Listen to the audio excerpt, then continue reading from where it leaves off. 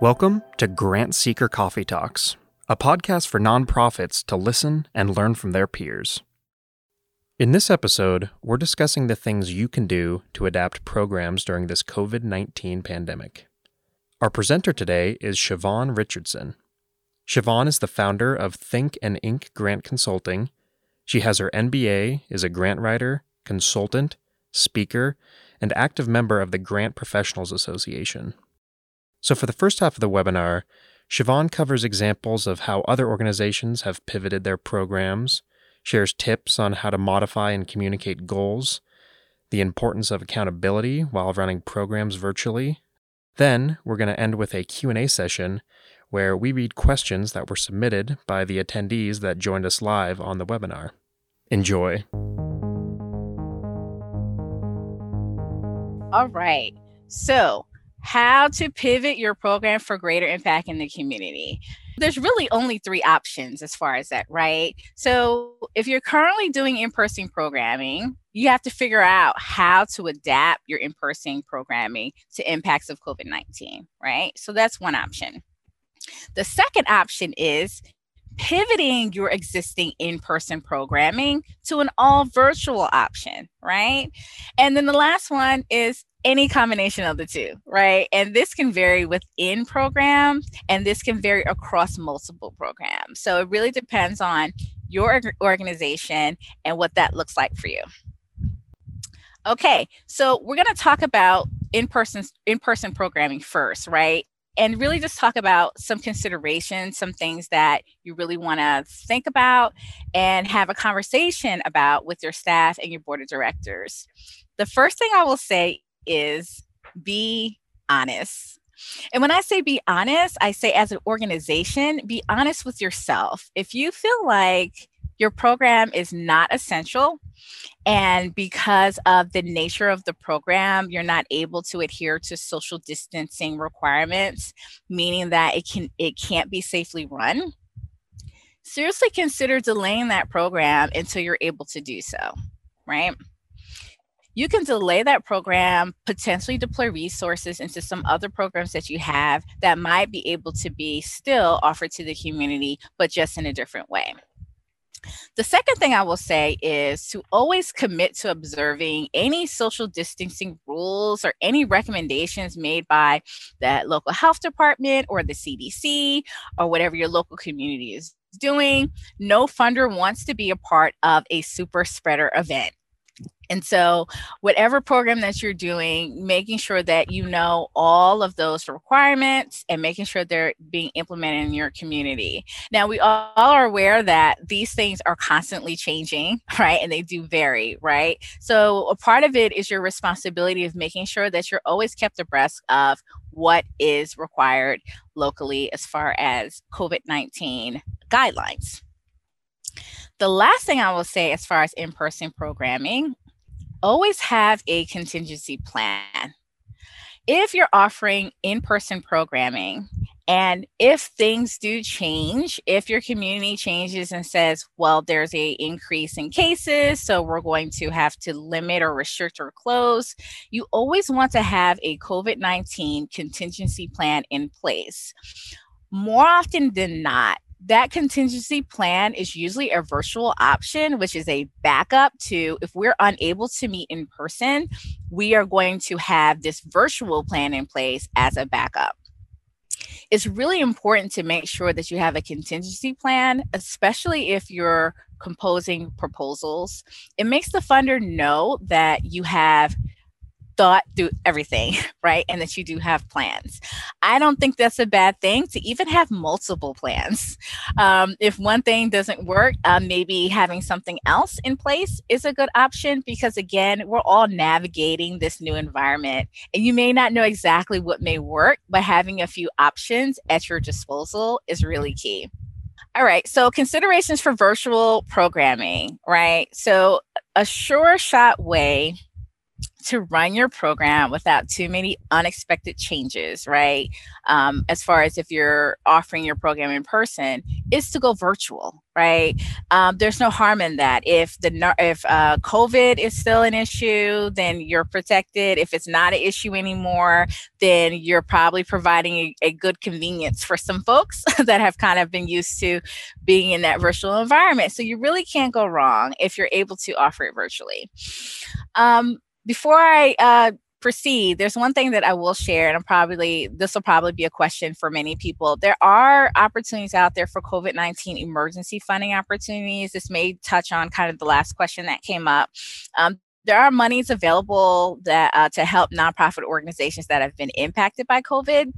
A lot of these are basic need opportunities. So if you are helping members of the community with hunger, homelessness, job security, things like that, especially from like the community foundations, there are a lot of those opportunities. And there are also opportunities to help organizations pivot.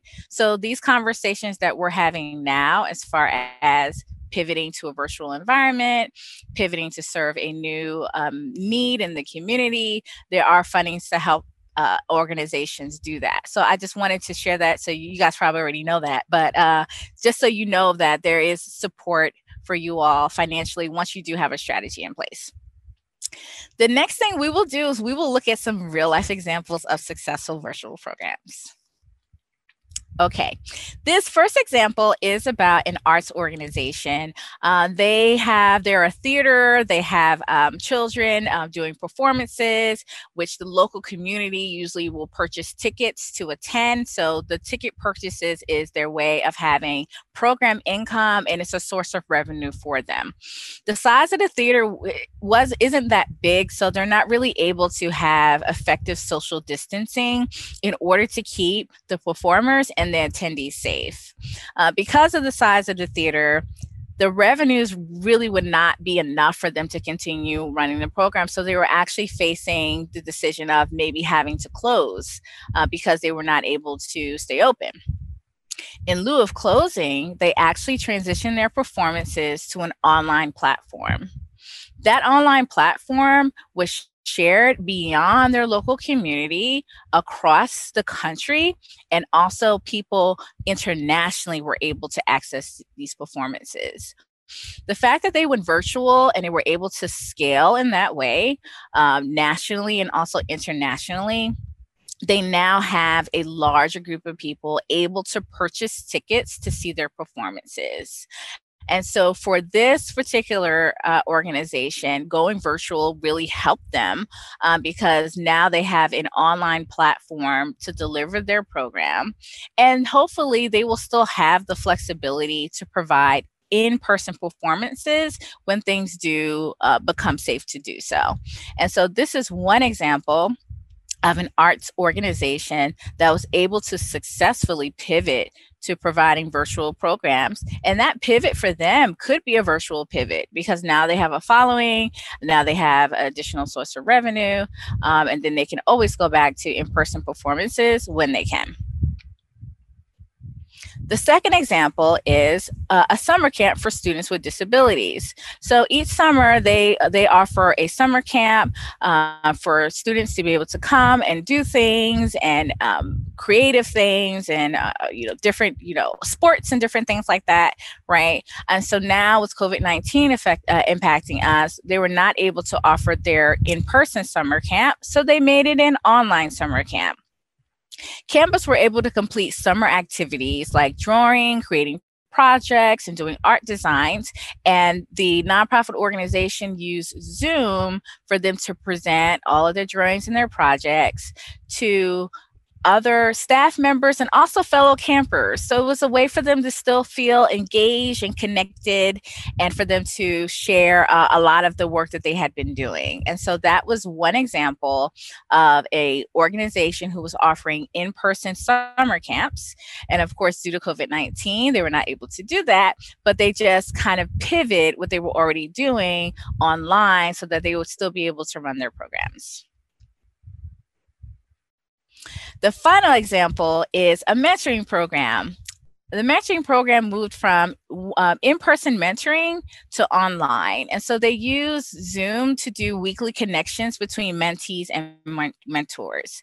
Prior to COVID-19, this organization was having a problem delivering in-person mentoring sessions.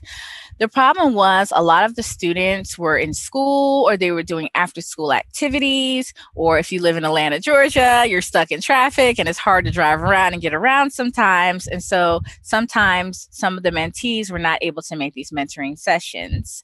Some of the mentors either had families or worked in corporate America, and sometimes it was difficult for them to find time either during the day or after their work day, or sometimes even on the weekends to connect mentees to mentors. Having this virtual option really worked well for this nonprofit organization because they were able to meet at a time that was convenient for them. One thing that they did share was a lot of the mentees were always online anyway, right? So being able to kind of tap into that online experience, taking advantage of what they're already doing, because most of the mentees were like between the ages of 13 and 18. So they were already engaging on their phones and already on the computers. And so the organization really felt like they were meeting the mentees where they already were. And they felt like they were doing it in a way that was easily accessible for the mentors because they can kind of schedule their own times. And so it actually ended up being more successful than when they were doing in-person mentorship.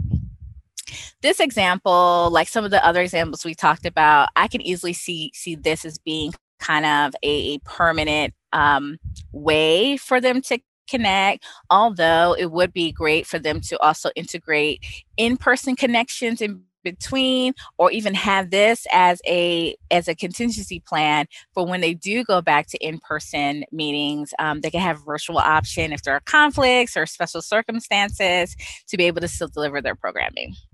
Okay, so the next thing that we're going to discuss now is how to keep your staff and stakeholders accountable when delivering a virtual program. So most nonprofit organizations will have their staff and their team in an office, and it's really easy to communicate because everyone is there. You can ask questions, you can share information, but when it comes to a virtual work environment, a lot of that looks very different, right? It doesn't look the same. So you have to figure out how to do that and how to keep everyone accountable and still keep your programs going and to meet your goals. The first option that I will share for your consideration is using technology for team management. Now, you all are probably already familiar with a lot of the technology that's used. I know Microsoft Teams is one, Asana, Slack, I can go on and on. Of course, the most popular, the Google Suite, right? So we're talking Google Drive and Google Docs and Sheets and everything, which makes it really easy because everything can sync and everyone can stay on the same page. So definitely using technology, and like what we're doing now, right? We're using Zoom to stay connected and to still be able to have some really good engagement. So that's really, really key. And the second part of that is providing easily accessible tools for data collection and data sharing, I will add. So when we're talking about measuring programs, tracking programs, really making sure that you have that place that everyone could go, for lack of a better term, and dump data, right? And that everyone can see it. I know a lot of people might use Excel and maybe put it on a Google Drive and it syncs and everyone can look at it, which is good. Or Google Sheets is another good one. I'm sure there are a lot of other tools out there that are really easy to collect data. So that's one way to keep staff and stakeholders accountable. Another thing is to develop policies and procedures to help staff properly execute the program. Most nonprofit organizations have policies and procedures in the office, right, of what you do on a day-to-day basis to hold everyone accountable and to keep everything going. Switching to a virtual environment, some of those policies and procedures may still be applicable, but some of them may not be applicable. So you really have to kind of look at what can be transferred over to a virtual environment, have a conversation about what makes sense, what should be removed, what should be added, and preferably have them in writing and in a place where everyone can see them and that they're aware of them. These are kind of like the the rules of how we're going to engage in a virtual environment, whether it's suggested hours of 9 to 5 or any other policies that you'd have in place. But having that in place kind of still maintains a office work environment while still having things that are adapted to a virtual environment. The third thing I would say is having frequent check-ins to support accountability. And so those team check-ins are really helpful just to check in to see how things are going with the program. Are your staff running into anything that they need to get your support in, or if they need to have some conversations about? What are some opportunities that you can help and provide support to your staff and be able to be there and be a resource for them? Another thing to consider is celebrating milestones. I love celebrating milestones. It keeps morale up. It keeps everyone energized and ready to go. I know personally on my team, we're planning a Friendsgiving event soon so that we can kind of celebrate how we've helped our clients throughout the year. So thinking about something like that for your organization would be so helpful because people just love coming together, especially right now with so much going on. It's really nice to have some things to celebrate. And the last thing is being aware and in tune to the needs of your team. Now, we all know that, funders are working from home, we're working from home, so we can relate to the challenges and issues to working in a virtual environment. We have some families that are virtually schooling their children at home. We have other families that have just different things and that's going on that they need to adjust to. So having those offline conversations to say, how are things going with you? How are you doing? Are we meeting your needs as far as having a sufficient social environment? And that's why I say those check-ins are really key and important, whether they're one-on-one or as a team, so you can still create a sense of community, although you all are virtual. So we just kind of just talked about the team and staff. So that's one side. And now we're talking about the other side, right? And so the first recommendation is using technology to automate data collection. So previously we were talking about using technology to keep the team together and engaged. For the participants, we're talking about how to automate data collection. So for example, if you're having an online education webinar, some type of seminar that you're doing. And if you're having whatever you use, whether it's Zoom or Eventbrite or survey, right?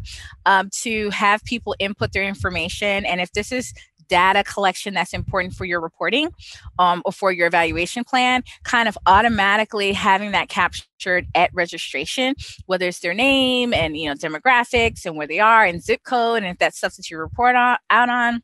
Considering collecting that during registration, a lot of these apps do add that information to like an Excel or CSV file that can be exported and shared and integrated in different areas. And I will kind of emphasize the ability to automate this stuff. I think that's really key here. We all use technology to make us more efficient and effective, to save time for doing things. So really the key here is automating the data collection and having ways to, we'll talk about engagement later, but having things that are just automated and very easy to collect. The next part, which is kind of continuing from the first part, is about keeping participants engaged before, during, and after your virtual program. So that engagement before, of course, you can engage people in a lot of different ways, whether it's email or whether it's a marketing, a newsletter, and also like how I described, being able to enter a lot of that information in the registration part is really key, right? The during part is making sure that it is engaging and interactive, and that people can share a little bit about themselves and be able to also kind of learn from what the information that you're sharing. And as far as after the virtual program, so this touches on those surveys, right? And again, the more you can automate, the better. So if you can have an automated email or survey go out after a webinar, or preferably a link during a webinar, so it's fresh in their mind and they can easily answer any questions that you have. And don't forget, because you do run the risk of losing folks that if you send an email afterwards, it may get lost in their inbox and you may not get a response. But if you at least share it during the webinar, you have a better chance of getting some feedback. So, keeping them engaged after the program, also kind of keeping information constantly coming out about future programming and making sure that they're always in the loop of what you're doing. The next thing I will share is breaking down your programs into milestones. I think that a lot of people might be facing virtual environment fatigue, right? Of Zoom calls, and you don't know how many other Zoom calls they were on during the day. So breaking information down in a way that you can celebrate milestones is just an opportunity to provide some encouragement and an uplift before moving over to the next part of your program. Very related to that is monitoring the pace and the amount of content that you provide. This is also tied into Zoom fatigue, which I don't know if that's a real word, but we'll just roll with that for now. Making sure that you're not providing so much information, it's an information overload that your participants aren't even able to kind of absorb all the information as you go, and especially if it's offered in a really fast pace. You have to really ask, am I really delivering what I'm seeking to deliver at this pace and amount of content? Maybe not. So maybe you want to just look at the pace, make sure that your participants are still able to get a lot of information about what you're describing, and making sure that it's not too much content, and always know that you have an opportunity to follow up with additional content or supplement information as needed. The last point I'd like to talk about is considering using an online subscription or membership database. So especially if you're doing a program that's broken down by module, where they take one module and they move on to the next, and being able to have a system that tracks that information is really key, especially if they generate a little certificate so a person feels good that they finish a part of a module before moving on. This is really helpful because that way you can keep all your information in one place. You know how many people completed a program or how many modules the person completed, whether someone completed 75% of the module or 50% of the module, and you figure out, well, why did he only complete a certain percentage? What is it about the way we're presenting our program that is having 50%, having most of our participants drop off at halfway through the module?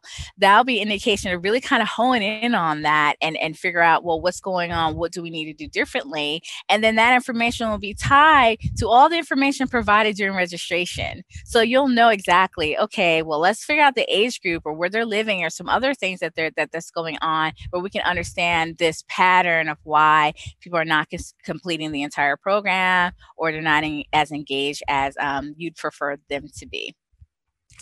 So that is just some things to consider when you're running a virtual program. The next thing we'll talk about, and this is actually the last thing that we'll talk about today, how to modify and communicate your goals that have been impacted by COVID-19. At the start of today's webinar, I kind of mentioned that we're going to be looking at this from two perspectives. The first perspective is from a perspective of you have a program that you've run this year. You're in a position where you need to fill out reports and really provide the results of your goals, but you were not able to accomplish your goals because you were impacted by COVID-19. So that's one perspective. The second perspective is, hey, 2020 is almost over and I'd like to apply for some grants for next year, but I want to be very thoughtful about how I have a conversation with funders so I can position myself in the best light, and also be honest about how we've been impacted by COVID-19. So those are the two perspectives that we are going to have that conversation with today. The first thing that you want to consider doing is really telling your story about how you've been impacted. If you had to, unfortunately, lay off or furlough employees, let's talk about that. Tell your story of how you have either been able to be more of an impact in the community because of COVID-19, or if there have been some challenges, obstacles, or hurdles that have interfered with you trying to accomplish those goals. In doing that and in telling your story, You want to also tell a plan of how your organization plans to address challenges going forward. So if you understand, it's twofold. You're telling your story of how you were impacted, but you don't want to just tell your story because you don't want it to be just a sad story. This is how we were impacted. And then that's that. You want to follow that up with an actual plan of what you're going to do going forward. So your plan should be realistic, right? Something that you can actually do. A plan that is honest, something based on conversations with your participants, with your board of directors, and with your team about which you can honestly execute. And then you also want to make sure that your plan is still fulfilling the needs of the funder. So you always want to end on a high note. You don't want to end on this is what happened to us, da da da da da. You want to end on this is what happened to us, but this is our plan of how we're going to overcome. This is what we've done as far as overcoming in the past, and this is what our plan will be going into 2021. Okay, so this one is more specifically about writing a proposal. A lot of this is stuff that we have touched on, but I want to talk about it more specifically as far as the actual writing part. So we did talk about a COVID-19 contingency plan. So there's always a section of the proposal where you're presenting your solution to a problem, right? That's usually after your needs based statements of what the problem is. And then as you transition to, okay, what is the solution? As you're presenting your solution in that section of the proposal, that's where you're kind of integrating your contingency plan. This is our solution. This is what we've proposed to do. This is our plan of action. However, if we are impacted by COVID-19 in the following ways, this is our contingency plan of what we're planning on doing. And as a safety measure, because sometimes, again, it's really hard to plan what to do because we don't know, I always try to include language to say something along the lines of, we will adapt to what the local health organization recommends, our local health department, or whatever the CDC. We will, make sure that we are always abreast of what's happening, and we will adapt. Because if you have that language in there, whatever changes, it's not like you put something in writing and it's stagnant, right? This is what we will do. Because when you have to run your program 6 months later, it's like, oh gosh, I committed to doing that in writing in a proposal. But if you have some language in there saying, we will commit to, in addition to this, or alongside of what we're proposing, we are also committed to doing whatever our local health department requires. So if they change their mind, then you're always covered. So I thought that's really important to share. We also talked about being honest about how your organization has been impacted and having a plan, right? And I did mention that too, like there's a lot of funding out there already for organizations that need help. So great conversation to have. I would also consider updating your community needs assessment. The reason why you want to think about doing that is that because of COVID-19, everything's in flux, where there are people that probably didn't have needs before that now have needs. They might now be out of work. They may now have food insecurity needs that they didn't have before.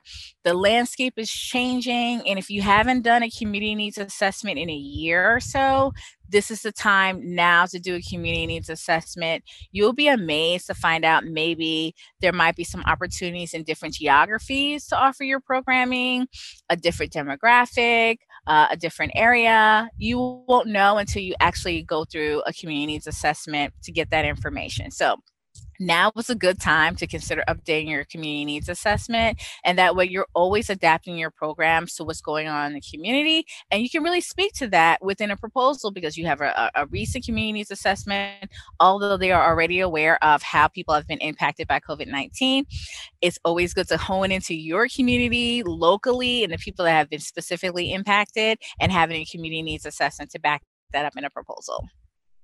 And lastly, I will end with talking to your funder, right? Having that conversation even before you submit the proposal of, hey, this is what we're looking to do. What do you think? And this advice is actually good pre-COVID, during COVID, post-COVID, just forever, right? To have that conversation with the funder. It's especially impactful because having that conversation can create opportunities for a funder to offer, oh, we do also have this grant for those that have been impacted. These are emergency funds for COVID relief. You may want to consider applying. Or they may have other organizations that they can introduce you to, past grantees, where they can say, well, look, you all are having this issue, and I think if you collaborate with this other organization and submit a collaborative application, that might be a good opportunity for you. So I always find talking to a funder and having those conversations are very, very helpful as far as connecting you with resources and also helping you craft a really good proposal. So I will stop there because we're almost at the end, and I will answer just a few questions before we wrap up and open the floor to Q&A. I'm noticing a trend related to your point 4, Siobhan, on talking to your funder. There's some people asking specifically for New York, for arts, or specific, where do you find funders, or funders that will fund remote technology or anything related to COVID. And so I've been posting out a database for Candid, which used to be GuideStar and Foundation Center. They have a good landing page. Also Grant Station and other databases always have. Do you have any favorites that we should talk about here that I might not be including in the Q&A? Yeah. Excellent question. I do love Grant Station. Grant Station is a great resource. I do really like Instrumental too. Instrumental is a great resource to find grants. I do also try to get on as many of those like distribution lists for funders. So when grant opportunities do come out, that it comes right in your inbox and that you're monitoring that pretty closely. So being just super diligent and really looking at a lot of the databases that Tammy mentioned, and I'm sure she's probably dropped it in the chat already, and doing your research, seeing what's out there. Of course, working with a grant professional is helpful too, as far as this guidance and support. So that's always an option. But short of that, there's a lot of information online that you can look at. Also, social media, believe it or not, social media is really big, especially if you're in like the doing social justice work. As far as posting grants that are coming down the pipeline, you'd be amazed at how many Instagram photos you'll see with, this grant is coming out on this date. I've seen a lot there, quite honestly, and all the other social media channels too would be good resources as far as finding grant opportunities. Thank you. But we do have time for a few more questions if you want to stay on. We have 4 people who, in addition to the person who wrote this, who thought this was good, but if youth and parents are opposed to extended screen time, how do we effectively offer virtual programs? And it kind of ties, and I know you talked about Zoom fatigue, and that I knocked off 8 questions when you talked about that live. So that was a hot topic. So thank you. Thank you about that. But education and support online, Zoom fatigue, and limited screen time. Do you have any suggestions or? It's hard. I'm a parent, and I think every family and parent has to make decisions about screen time and virtual learning and all of that. So it's such a personal decision, and I think offering virtual programming as an option for engagement as a alternative to not having the program at all is a good option. And I'm also a fan of virtual programming that can be on demand if possible. That's not always doable. But if it can be on demand, or if it can be recorded, or people can access it later, and if that's an option, definitely consider it. Because if someone is doing virtual schooling all week, maybe a Saturday and Sunday when they have some downtime, it will be a better time for them to engage with a program virtually. Great advice. Megan, I think you have a couple teed up. Do you have I do. Yeah. So, I mean, you've got a lot of them that are kind of in the same realm, but a lot of people are wondering, how do you do virtual, and how do you the virtual versus in person? How do you justify the cost to the funder, and then also, can you charge the same for real life versus virtual? That's a great question. So, in theory, let's say, if you were doing a program, and let me throw fundraiser in there, right? We didn't talk about it because that's a whole nother thing. But let's say if you normally have your chicken dinner fundraiser, right? And you normally charge $125 per ticket. That $125 will pay for the venue, will pay for the chicken dinner, will pay for the entertainment, will pay, right? In theory, if you're having a virtual program or fundraiser, can you charge $125? In theory, because you don't have those expenses? Maybe not. But I know a lot of organizations that have said, please consider giving at the same amount that you would give if this was an in-person event. So they would say, please consider, even though we weren't able to hold this program or fundraiser in person, but please consider giving at the $125 level. If you're not able to, we totally understand, but still consider these other levels, $100, $75, because either way, even if someone doesn't give the $125, you are still making a lot of revenue because your expenses are less. So it's good to have, provide people options, especially with people impacted economically in so many different ways. Having the option to either continue or not is a good practice. And how do you the impact for through physical gatherings versus virtual gatherings? Do you have an example of pivoting, and how to pivot from those physical gatherings where you've got people in person to really turning it to a virtual and still having the turnout as well? So is the question kind of like the assumption that you'll have less turnout if you go virtually? Yeah. So how do you kind of pivot? I mean, I would suggest a lot of more social media marketing, people online. Yeah. I would agree with that. Someone just made a comment about expenses may not be less if you go virtual, which is true, because I just was at a conference. I was presenting at a conference, and I'm like, oh my gosh, this is really cool. How much is this? And how much is it for nonprofits? Because if I want to share it, I like to know. They're like, yeah, it's $15,000. And I was like, oh, right. So it just depends, right? Like if you have a once a year fundraiser, compare that cost to a $15,000 virtual investment of something you can use all year round, right? And then have opportunities to get revenue back from that. So, each organization has to look at that for themselves. As far as that, it may not always be cheaper, but if you're getting like a nonprofit Zoom account that's free, and then you're, charging, there's options at least that you can take advantage of. I don't know if you have a resource for creating a new fee structure for virtual programming. Do you have any resources that you would use? Because this is new for so many folks, I think that's something that someone like myself could walk an organization through, right? Like have that conversation of what are we doing now? What could we potentially do going forward? And what are the things that we need to kind of talk about and consider? It's kind of like the Wild Wild West, where everyone has to kind of figure it out, right? Like there's no template that's out there. If there is, let's talk about it. And I'm happy to share it, because I think people are just trying to figure out what works best for them. So that's definitely a conversation that, having definitely that skills and background to support that conversation would be helpful.